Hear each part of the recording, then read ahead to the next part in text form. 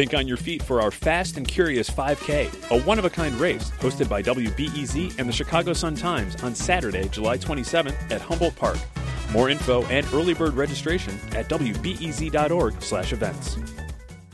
Hey, I'm Linnea Dominic, Curious City intern. In case you missed it, October 11th was National Coming Out Day.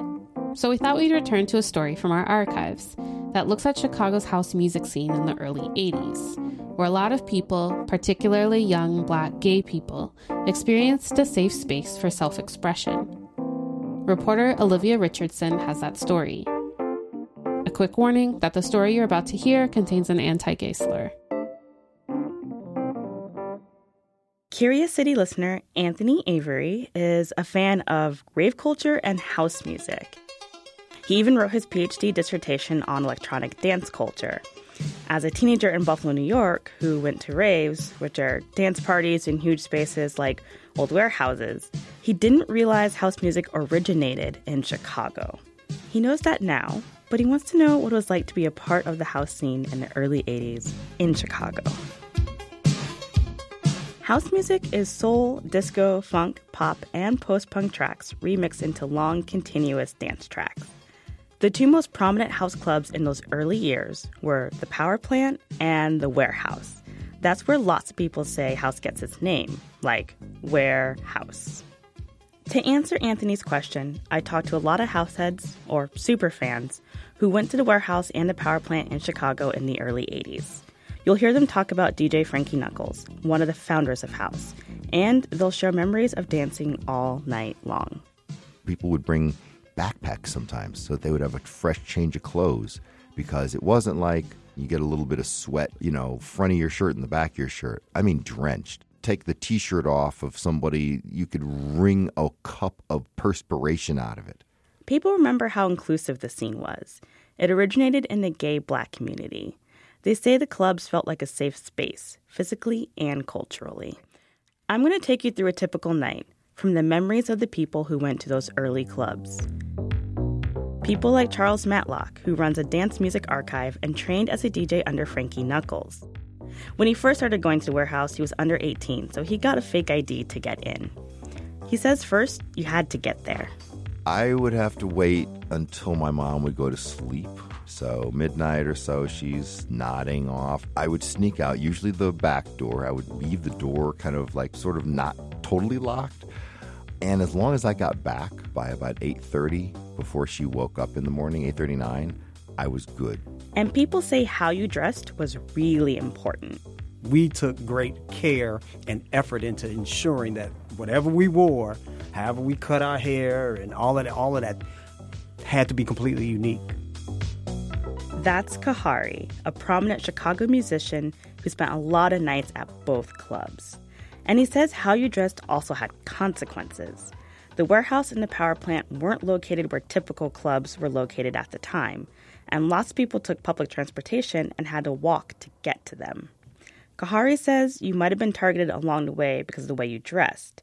Guys would wear blouses and kilts, a kind of dress that was associated with gay culture and homophobia.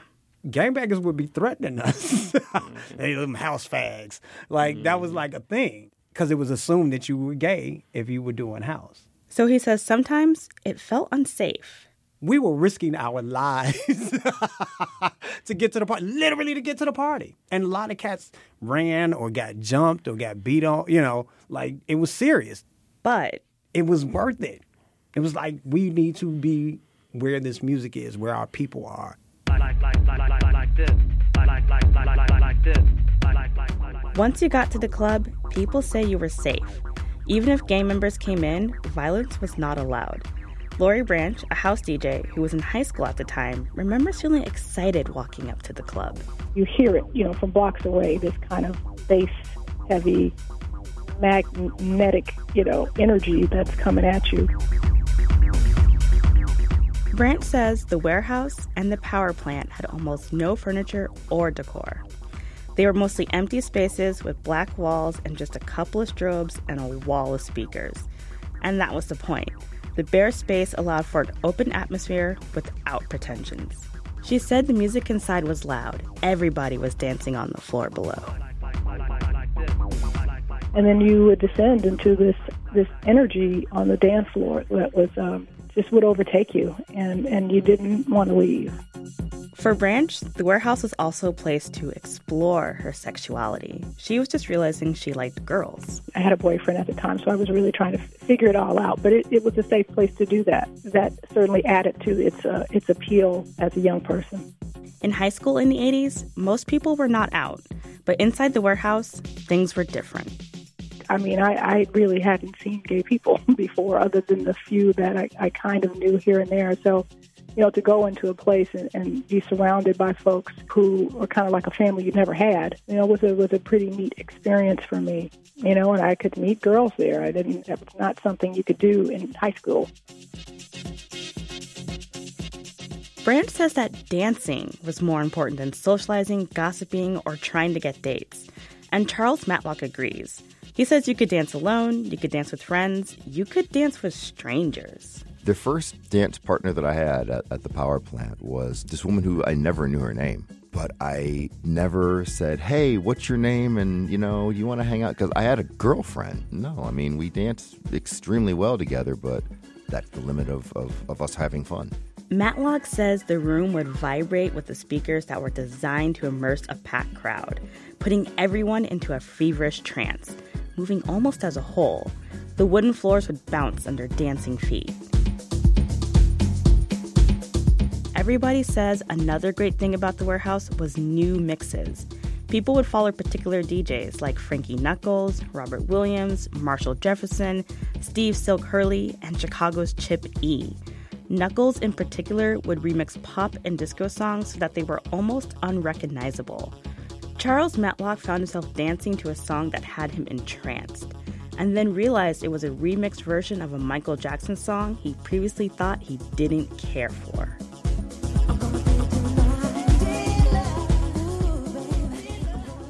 Househeads tell me as the years went on, everything changed. Chicago DJs became recording artists. In the 80s and 90s, many of their records got bootlegged and shipped to Europe, where the sound spread quickly, but the DJs didn't always get profit off of the sales. Back in Chicago, commercial clubs started playing house.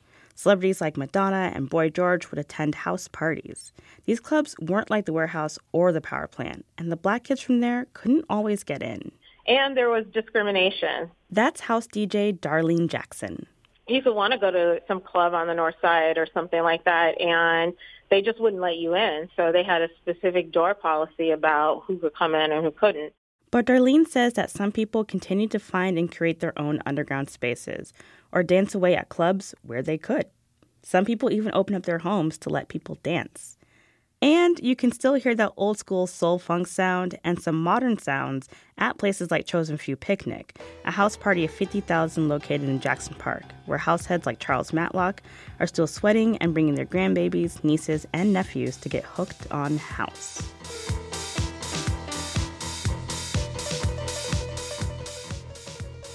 Thanks again to Olivia Richardson for that reporting. And by the way, the Chosen Few Picnic did take place this summer, but it was virtual. An estimated 100,000 people live streamed the event.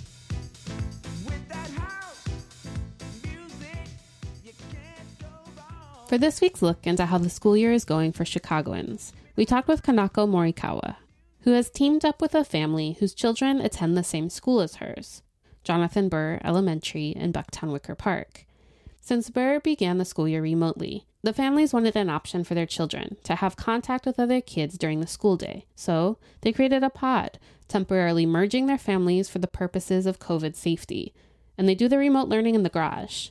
3 days a week, they spend in the Morikawa garage, and the other 2 in the other family's garage, while Morikawa attends grad school and works.